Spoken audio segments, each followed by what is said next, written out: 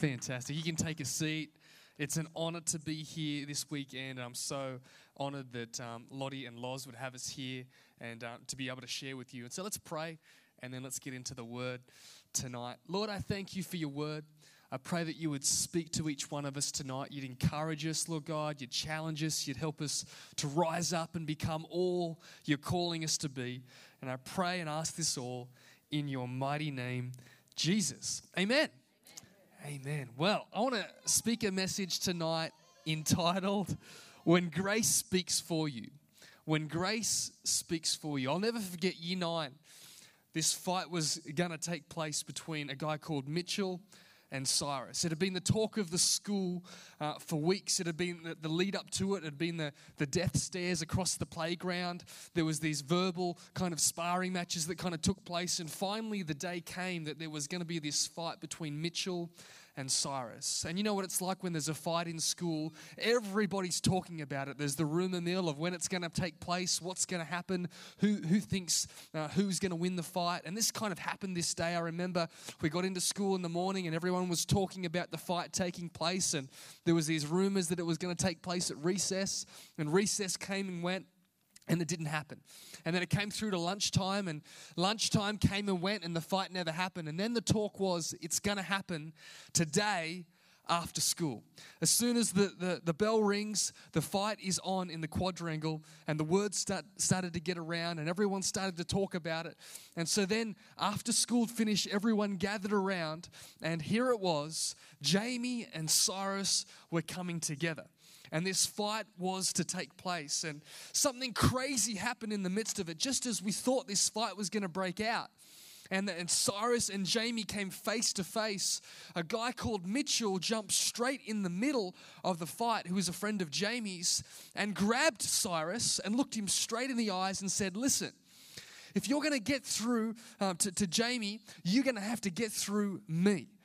And he just held him, and they kind of stood there looking at each other, like almost like romantically into each other's eyes for a little while. And then both of them just kind of turned and walked away, and the fight was over.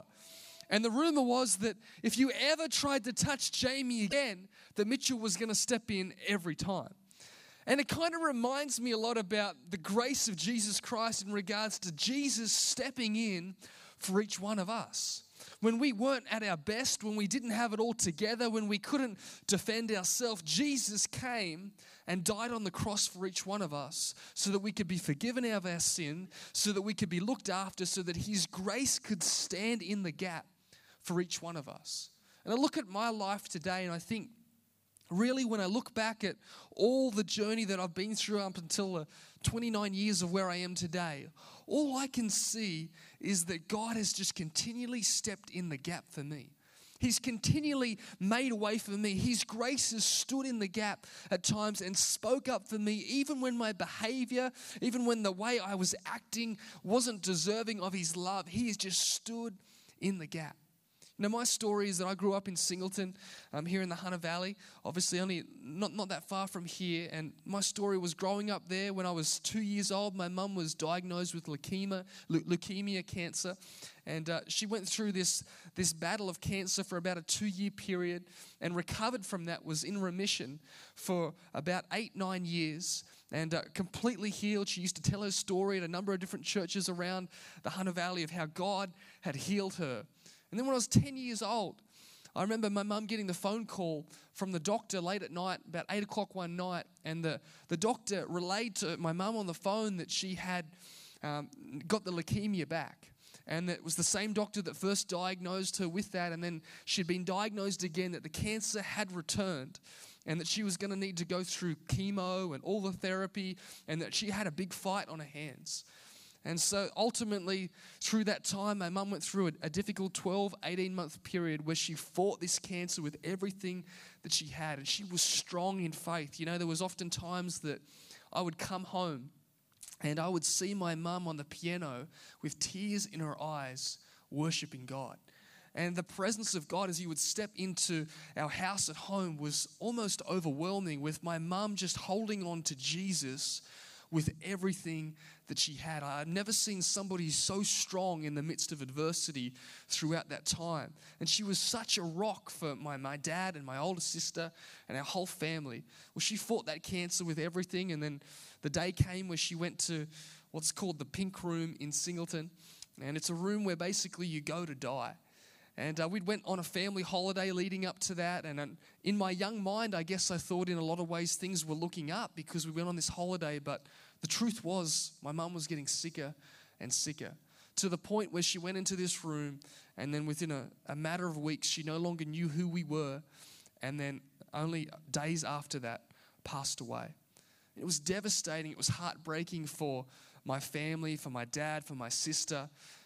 Ultimately, from that, my dad had developed a gambling addiction through the time of that 18 months, just trying to deal with the grief of what my mum was going through. And throughout that time was betting on horses and doing all those kind of things. And that kind of spiraled downward after mum passed away as both my dad and my sister went into severe depression and were on antidepressants and all those kind of things that were involved in that. And my dad just spiraled down more and more and more with this gambling addiction. I remember going for a walk with my dad one day, and I knew what it was like to have this kind of Christian family where things were all together. We were a church family, and things had kind of just spiraled out of control. And we went for this walk one day, and I said, you know what? I just know something's not right. I remember how happy we were. I remember when things just seemed to be together, when we had our faith right, when we were at church, when it was something that we really pursued with all of our heart, our relationship with Jesus. And I just want the old dad back. And it kind of sparked this change in our family because I think all of us realized in that moment that we weren't as happy as we were when our relationship with Jesus was there. And so we made a decision to come back to God and to come back to church, and got back involved in all of that, and it made a huge difference in our family. My dad got remarried and was happy, had another beautiful little baby who's now my half-sister, who's now 11 years old. And it seemed like God had just done a miracle in that situation. And my dad got his faith back and was, preaching again at church. And a lot of areas were just going so well in our family. And it was amazing to see that turnaround.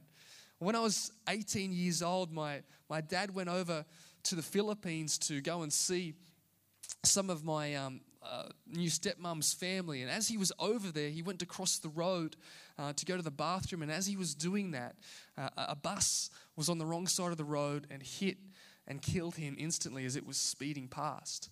And I got the phone call from my stepmom, and it was just a horrifying situation, one of those freak accidents that kind of happened and just rocked my world again. And it just kind of made me think, why is this all happening? I don't understand this. And then it was amazing to me over the weeks and months ahead of the incredible support that church family got around us, and people that we loved and cared about got around and cared for us, and me and my sister and all of the families throughout that time. And God just pulled us through what was a horrific situation with his love and his grace and his peace and people coming alive. And I can tell you, it was a journey. It wasn't one of those things where you just click your fingers and you feel better in an instant. It wasn't one of those moments where you just wake up one day and everything's better. It was just a process, and still to this day, I miss my mum and my dad so much.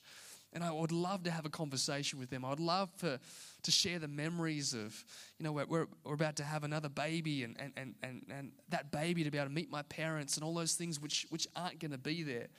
But I guess I tell you that story tonight because I feel like God's grace spoke for me in those situations. When everything on the inside of me wanted to run from God, when everything on the inside of me wanted to run from the plan and the purpose of God for my life, it felt like just time and time again, just waves of God's love was always there. It's incredible because I think God uses people when it comes to outworking his plan. And so when I say waves of love were coming, that was coming through people who cared and looked out for us and loved us in the midst. And I feel like that's the thing that God wants to do in our life. He wants to allow his love and his grace to speak for us, even when we don't have the words to speak. There was times where I didn't want to read my Bible. I didn't want to pray. I didn't want to pursue God. But his grace and his love spoke up in the midst of that circumstance. And I just want to look at a passage tonight in Luke chapter 7, verse 36, which is a great story and a great illustration of a moment where Jesus spoke up for somebody and his grace covered somebody in a situation. So Luke chapter 7 verse 36, it's called the story of a sinful woman. It says in verse 36, one of the Pharisees asked him to eat with him. And he went in to the Pharisee's house and reclined at the table. And behold, a woman of the city who was a sinner, when she learned that he was reclining at the table in the Pharisee's house, brought an alabaster flask of ointment. And standing behind him at his feet, weeping, she began to wet his feet with her tears and wiped them with the hair of her head and kissed his feet and anointed them with the ointment. I love this, verse 39. Now when the Pharisee who had invited him saw this, he said to himself, if this man were a prophet, he would have known who and what sort of woman this is who is touching him, for she is a sinner. Very judgmental from the Pharisees, unsurprisingly. Verse 40, and Jesus answering said to him, Simon, I have something to say to you. And he answered, say it, teacher. A certain moneylender had two debtors, one owed 500 denarii and the other 50. When they could not pay, he cancelled the debt of both. Now, which of them will love him more? Simon answered, the one, I suppose, for whom he cancelled the larger debt. And he said to him, you have judged rightly. Then it goes on in verse 44 to say, then turning towards the woman, he said to Simon, do you see this woman? I entered your house and you gave me no water for my feet, but she has wet my feet with her tears and wiped them with her hair. You gave me no kiss, but from the time I came in, she has not ceased to kiss my feet. You did not anoint my head with oil, but she has anointed my feet with ointment. Therefore I tell you, her sins, which are many, are forgiven, for she loved much. But he who is forgiven little loves little. And he said to her, your sins are forgiven. Then those who were at the table with him began to say amongst themselves, who is this who even forgives sins? And he said to the woman, your faith has saved you. Go in peace. Incredible to me that in this passage, in this story, this woman actually never speaks a word. She never gets to say anything. She never gets to speak up for herself or have any conversation or converse. Nothing is recorded at all of what she says to the Pharisee. The Pharisee had many complaints, many judgments against her, many things to say, but Jesus stood in the gap for her. When she felt ashamed, when she felt she wasn't good enough, when she felt she didn't measure up to the other people in the room, it wasn't her that had to jump in and defend herself. It was Jesus. It says to me a lot about the heart of God for each one of us. When we don't feel like worshiping Him, when we don't feel like we've got it all together, when we feel like we are overwhelmed with life, when we feel like our sins and our history and our past are too great for us to do something great with our life, it's amazing to me how Jesus steps up and says, no, I'm speaking up for you. I have a great plan. I have a great purpose for your life. Don't listen to the lies of the enemy. Don't listen to the lies of the religious people, because I have something great for this woman. Incredible that God does that and reminds us of that. So I just want to look at three things out of this passage. The first thing that I noticed that Jesus did in this passage is, number one, He cleaned the filter. When this man had all of these accusations against this sinful woman, Jesus kind of steps in and starts reminding the Pharisee that he needs to clean the filter. He says, I have something to say to you. In other words, I don't want you to start seeing this woman in a certain light, seeing her in a certain way. I want you to clean the filter and see the God potential in her. I don't know whether you've ever cleaned the filter of an air conditioner before, and it seems like before the aircon there was hardly any air that was coming through, and then you clean up that aircon, you get rid of some of the filth that's in it, and this air just flows through, and it just feels like, hey, that's a completely different aircon to what I was using just 5 minutes before. And it's kind of like that, I think, when it comes to how we see people. At times we need to clean the filter and see the potential in people instead of the problems that sometimes they can express in their life. You know, you think about somebody that's depressed and that's going through a difficult situation. They see things through the filter of that depression. Their emotions and their hurt and their pain start to affect the way that they see things, and this filter on their life starts to affect oftentimes the way they see themselves, the way they see God, the way they see other people, and it starts to change that. And I want to encourage you, and I want to challenge you tonight to allow God to clean the filter. What are some of the wrong thinking? What are some of the wrong thoughts that you've started to express in your life when it comes to yourself and your potential and what God has for you? And maybe some of the wrong thoughts that sometimes creep in when it comes to God. We believe that perhaps that God could do a miracle, but we don't believe that God really would do a miracle. Sometimes the thoughts that we have of others, and we can see their mistakes and their failures, and we can often see that so much greater than the potential that's on the inside of them and who they actually are. What about the filter of comparison? You know, we all love on Instagram or Facebook the different filters that we can have, and we can take a selfie and then we can filter it up. We can all make ourselves look really good and go through that, and we can give our best little duck face selfies and try and make ourselves look great. But at the end of the day, when someone sees you in person, they see the real you. You can't hide that anymore. And sometimes we filter ourselves so much in our lives that we don't actually express who we truly are anymore. Sometimes we compare with other people so much and their happy lives and their happy families and their happy house and all that they have, and we can compare so much that it can cause us to feel depressed about our own life. And comparison kills calling. I remember a few months ago, I was on holidays with some of my family, and I was there with my little niece Jess, and she's about 16 years old, and we were playing the greatest card game on earth called Uno. And we're playing this game on holidays together and going back and forth. And as we were playing, I noticed that I could see in the reflection of the glass, I could see her cards. And so I could see exactly what she was about to do. And so I did what every great Christian would do. I started betting on the game because I could see what she was going to do. I could see her next moves. And so I said, Jess, I am betting that if I win Uno for 3 games in a row, that you need to cook me breakfast tomorrow morning. And so we start playing this game. She says, all right, she agrees to the deal. And so we go through the first game, and sure enough, I know every move before she's going to do it. And so I win the first game. And I get through, and then I win the second game, and I'm reminding Jess, I said, look, I like my bacon crispy. I like the eggs a little bit runny, a little bit of tomato sauce on the side. I'm starting to stir her up a little bit. And then finally we get to the third game, and as I'm just watching her cards, again, I outsmart her, and I win the third game. I took it really humbly, running around the house with my shirt over my head, just saying I'm the greatest Uno player of all time, as you do. And then this kind of conviction came over me that I'd cheated. And you know what? The truth is that when we have comparison in our life, it actually causes us to cheat. When we start looking at the person next to us and looking at their potential and their life and looking at all the great things on their life and starting to disqualify ourselves, it actually causes us to cheat ourselves of the great plan and purpose God has for us.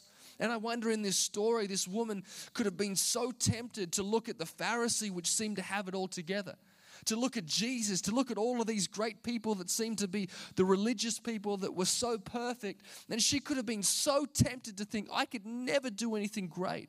Because in the culture of the day, it seems to me that she was known as somebody that was a prostitute, somebody that had lived this sinful life, and in the eyes of the people looked at her and judged her.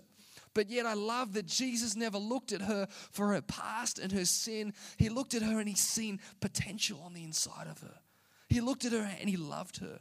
And he cleaned the filter. And not only did he have a clean filter for her himself, but he challenged those that were around her to clean the filter and to not see her that way. And I think it's amazing when you see people and you see their potential, how it's incredible, how it opens up opportunities for that person to be able to step into their potential and all that God has for them. And I think gratitude is one of the greatest ways that we can have a turnaround in our thinking and a change in our lives where we start to see things through the right filter. Gratitude, to me, it's kind of like a wheel alignment. Life will take you towards negativity. It will drift you off course. It'll take you towards an area where you want to compare, where you want to be somebody else. But I feel like having gratitude and thankfulness in our life, it actually starts to get that wheel alignment where we start to get back on the track and the purpose that God has for each one of our lives. So number one, we've got to clean the filter. If we go on in the story, it goes on to talk about how Jesus starts to then flip the script in the story. And the second point is this: change the story. Clean the filter, number one. Secondly, change the story. If we go back to the passage, Jesus starts to tell this story about a moneylender who had two debtors. And he talks about somebody that had a debt for 500 denarii and somebody that had a debt for 50 denarii. And then he talks about how that the debt was cleared for both of them and that both of them are forgiven that debt. In fact, what it really did in that story is remind the Pharisee that he was just as much a debtor as this woman is. That he just had a debt just like her, but Jesus entered the situation and changed the story. Jesus entered that circumstance and said, you know what? I'm going to turn this around. I'm going to change the story so that we don't see things the same way that we have been seeing that. And we see the potential and the moments that are there.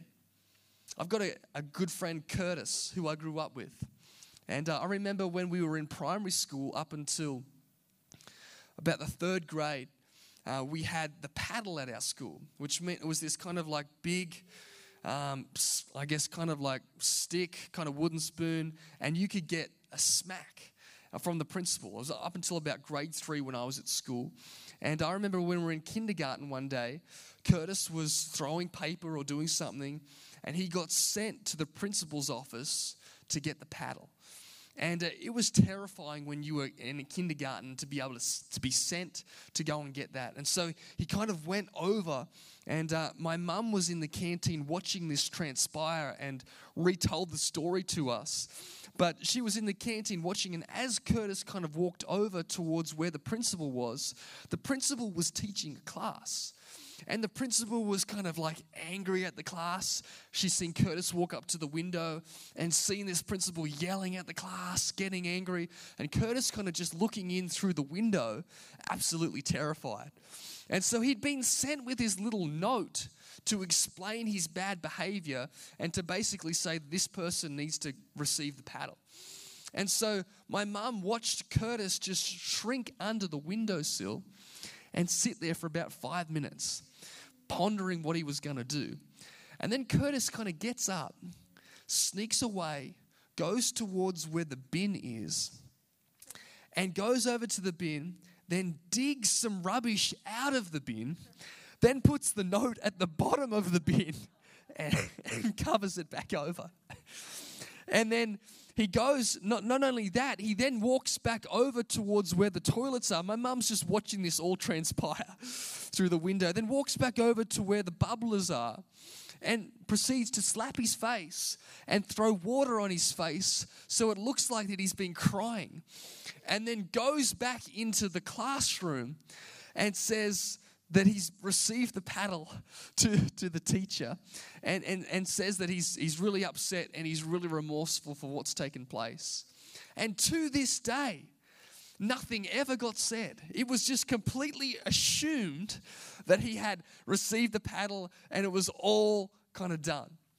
And it reminds me a lot about how we have this message in our hands, the gospel, the fact that Jesus has changed the story for our life. And oftentimes we have this message to go out into all the world and to give it to the world, but we often see the world as an angry place. We see people as people that don't want to receive the message, and so therefore we often hide our message. We throw it in the bin, we consume it, and then we walk back to our classroom, that safe place, that church area that we're in, and we just leave it, and we leave that message aside. How much should we just go out and take the message of the gospel to people and allow it to change people's lives, allow those moments to see interaction with people, because Jesus has changed the story for us. He's changed the story. I remember a few months ago, magpie season, and I was going out with my little boy who was 2 years old at the time, and he's riding his little bike, and we were getting swooped by this magpie. It started to come down, and my little boy Cooper was just so consumed with riding his bike, he didn't care. And so I noticed this magpie. You know that sound of a magpie coming down? It's like, You can hear its wings. That's a horrible kind of feeling. And so I kind of seen that take place. I'm like, oh no, it's going to go for Cooper. And so I start leaning over Cooper. He's trying to just ride his bike and he's just having a laugh. He's thinking it's the most funniest thing in the world. And I'm thinking this magpie wants to take his head off. And so we're going along. I'm just covering him as he's going along on his bike. We're getting swooped. Cooper's laughing, continuing on, having no idea what's really taking place. I'm watching my head, hoping not to get hit by this magpie before we get past and we get on through. And I've seen in my life in so many ways how God's done that for me. Our Heavenly Father just covers us and protects us and looks out for us in every season of our life. You know, we're so conditioned to bad news. We go home and each night we watch the news, we watch what's going on, and we see rumors of wars, we see all these bad things that are happening, and it can often cause us at times to just be consumed with bad news. But I want to remind you again that with the good news of the gospel, the script has been flipped. Jesus has changed the story. He's changed the story of your life and my life, and he can change the story of people's lives that are around and about us if we allow him to enter situations just like this woman. He came in and he changed the story. The third thing that we see in this passage, and the final thing tonight, is this, that Jesus clarified who he was. We see that he goes through and that he cleans the filter, that he changes the story and reminds this man that he's a debtor himself, but then he does something radical. He clarifies who he is. And it shocks the Pharisees because he forgives this woman of her sins. And they're thinking, nobody can do that except for God. It was a radical thing. We read over it today and we just think it's a very normal part of the passage because we understand the story and its context. But in that day, it was radical for Jesus to forgive someone of their sins because that was somebody that was saying that they were actually God. And it reminds me about how God loves to do that in our life. He loves to clarify who he is, that he is the forgiver of sins, that he is the God that loves and cares for us. And so many people have a perception of who Jesus is, but they don't actually really know the truth. You know, it's kind of like when you've got a new boss or someone like that at work. I don't know whether you've ever had a situation where you're in a job and there's a new boss that comes in and there's all these rumors that start to swirl around about this boss, and everyone's, they're a very angry person. I've heard at their last place that they killed 2 people and fired another person. And before you know it, these rumors start to come around about how bad this person is, this boss is. And you can hear all these lies, and before you know it, this person has to come and start their job and demystify all of these myths that have taken place because of all of these rumors that kind of happen. And the same thing happens when it comes to Jesus. A lot of people have got perceptions about church, religion, Jesus, what it's all about. And it's because they've never experienced and had a clarification of who Christ is. He's the forgiver of sins. He's a hope for humanity. And I want to encourage you to be somebody that helps clarify who Jesus is when it comes to conversations that you have with people. Allow yourself to be in moments where you can change the story. When someone's speaking negatively about the church and about Jesus, be able to infiltrate that situation and be able to remind them of the story of your life, of what Jesus has done in your world, and clarify, allow your testimony and your story to be able to alter and change that story. You know, we oftentimes try and do things in our own strength. We oftentimes try and do things, you know, in what we feel like we've got, and our talents and our abilities and our skills, and we can often live our lives in such a way where we're trying to do it all on our own. And one thing that I've found is that when it comes to what Jesus has done in the gospel, the percentage that we play is like 1%. We just accept Jesus and he does the rest. He does all of that. And one thing I found with my little boy is he loves to get on my phone, and sometimes when he gets on my phone to play with the apps or to watch a video or something like that, he will turn off the Wi-Fi on my phone. And so it's connected to our home Wi-Fi, but then he'll turn it off and then it'll start racking up data on my phone. And it'll just rack up time and time and time, day after day, and I won't even know that he's turned it off before it comes to the end of the month and I get this bill for my phone. And I realize that Cooper has been using the data on my phone rather than the internet that we're paying for. And it's kind of like that's what living life for ourselves and trying to do things in our own strength does. It racks up this bill, but God's grace wants to speak up for us. It wants to cover us. It wants to protect us in every area of our life. So when you present Jesus, you present a choice. And Jesus, in this passage, he goes back and he explains to the people that he is a God that covers us and protects us. His forgiveness and his grace is greater than our sin and our past and our mistakes. And so if the team want to come up, I'm just about to finish, but it says in Psalm 34, 8-10, it says this, "Oh, taste and see that the Lord is good. Blessed is the man who trusts in him. Oh, fear the Lord, you his saints. There is no want to those who fear him.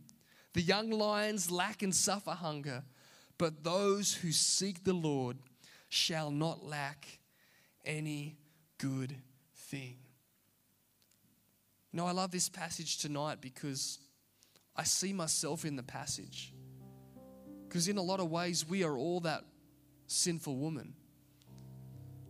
We're all that woman that doesn't measure up, that doesn't have it all together, that isn't deserving of God's love.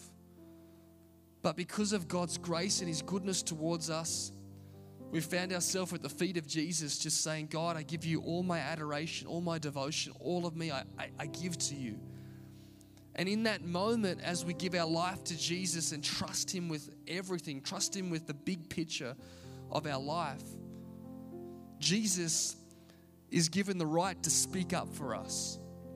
When our sin and our failure and our mistakes seem too great, his grace steps in and he reminds us again that we are worthy, we are loved, and we are good enough. He actually comes and he cleans the filter and he changes the story of our life, and instead of the trajectory that we're going down, he opens up a new world of potential and opportunity. And then he clarifies who he is, that he's a God of love. He's a heavenly Father that cares for each one of us. And his plans for us are great. And I guess I just wanted to remind you tonight that God's grace is spoken for you. And you may feel like life is crushing you right now. You may feel like there's a season that you're in right now that's difficult and painful and hard. But just like that story of me with Cooper, the enemy's coming down like a magpie trying to take you out, but your heavenly Father's standing above you, saying, not today. This is my son. This is my daughter who I love. A lot of people may want to judge you and speak negativity over you, but God's standing there saying, no, not today. I see potential. I see the goal. I see the opportunity. Your story up until this point might have been pain and failure and hurt, but God says, no, I've changed the story. I've got great plans for you. It doesn't matter what your age is. It doesn't matter what you've been through in your life. God can change the story in a moment and turn some negative, evil situations, painful situations, and turn it for good in Jesus' name. So tonight, I wonder whether you could just close your eyes and bow your heads for a moment as I just come to a close. Tonight, I want you to taste and see for yourself. The Lord is good. He loves you. Focus on his love tonight, on how much he cares for you.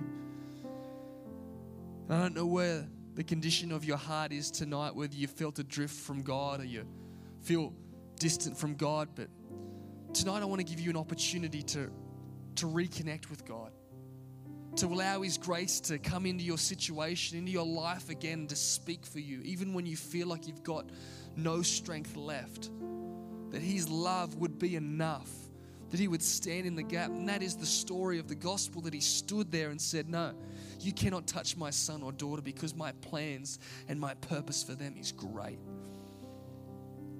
And if you know in your heart tonight you need to reconnect with Jesus and make it a priority. Maybe it's been something that you felt dry, and just like Pip was talking about before, like the weather and the conditions, it's felt like it's dry and you've been sick in your soul.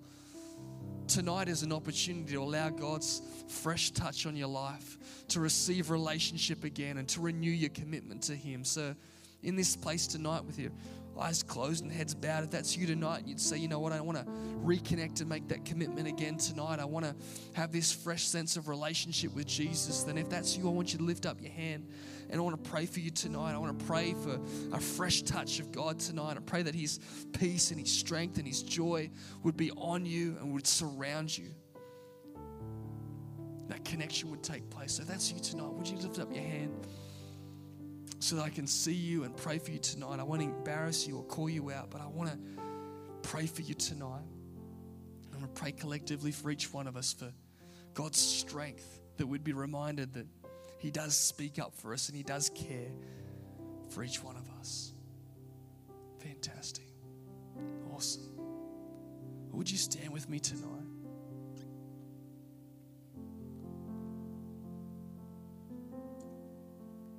I'd love if you would just repeat this prayer after me and just pray it together. It's a simple prayer of commitment, that we're just making sure our focus is on Jesus. As I said this morning, the most important thing in our life is relationships. The rest is just details. When it comes to the end of our life and when we are lying on our deathbed, and I've seen my mum go through that season of coming to the end of her life, and I can tell you that it wasn't the details of life that she cared about, it was her relationships that she cared about and that were the bedrocks that mattered most. And so it's amazing that often we can go off track and make all the details and all the little things so much more important than they are. But when we look at the end from the beginning, we can see that relationship's what it's all about. Relationship with God comes first. And so I want to pray tonight that our relationship would be strong with Jesus tonight. So would you repeat this prayer after me? Dear Lord Jesus, tonight I offer up again my life to you. I love you. I want to serve you with everything within me. I thank you that your grace speaks for me. Help me to carry this message out into the world. Help me to clean the filter. Help me to change the story. Help me to clarify who you are and be your hands and your feet in this world. In your mighty name, Jesus. Amen. Lord, I pray for every person here tonight. I pray for your grace to be upon us, Lord. I pray as we go out this week that you would give us opportunities to do these things we've heard about tonight, that we've seen a masterclass in how to converse with people, Lord, and that we would clean the filter in how we see people. We wouldn't judge people. We would love people, Lord. I pray you'd help us to go out amongst people this week, Lord, and you'd help us to change the story where people have had a negative experience with church or experience with Christians, Lord, that you'd help us to be light in the world, that we'd spread your love. And Lord, I pray you would help us to clarify who you are, that you're not an angry God, but you're a God who loves and cares for each one of us, and that loves and cares for humanity and wants to connect. Help us to be your hands and feet and be used by you, I pray, in your mighty name, Jesus. I thank you for this church. I thank you for the plan and purpose you have for Real Life Church. And I pray, Lord God, that the gates of hell will not prevail against it. I pray, Lord God, that you would build your church and that we would see great increase in this church. We would see salvations, Lord. We would see great leaders raised up. Lord, we'd see disciples in this church, Lord. We would see the greatest days ahead for Real Life Church, Maitland. And we thank you for it. We pray for Lottie and for Loz, for your blessing and your favor to rest upon them, for wisdom and vision for the days ahead, for this great church, I pray. And we thank you, you are not finished yet. You have so much more for this church. In your mighty name, Jesus. Amen. Amen.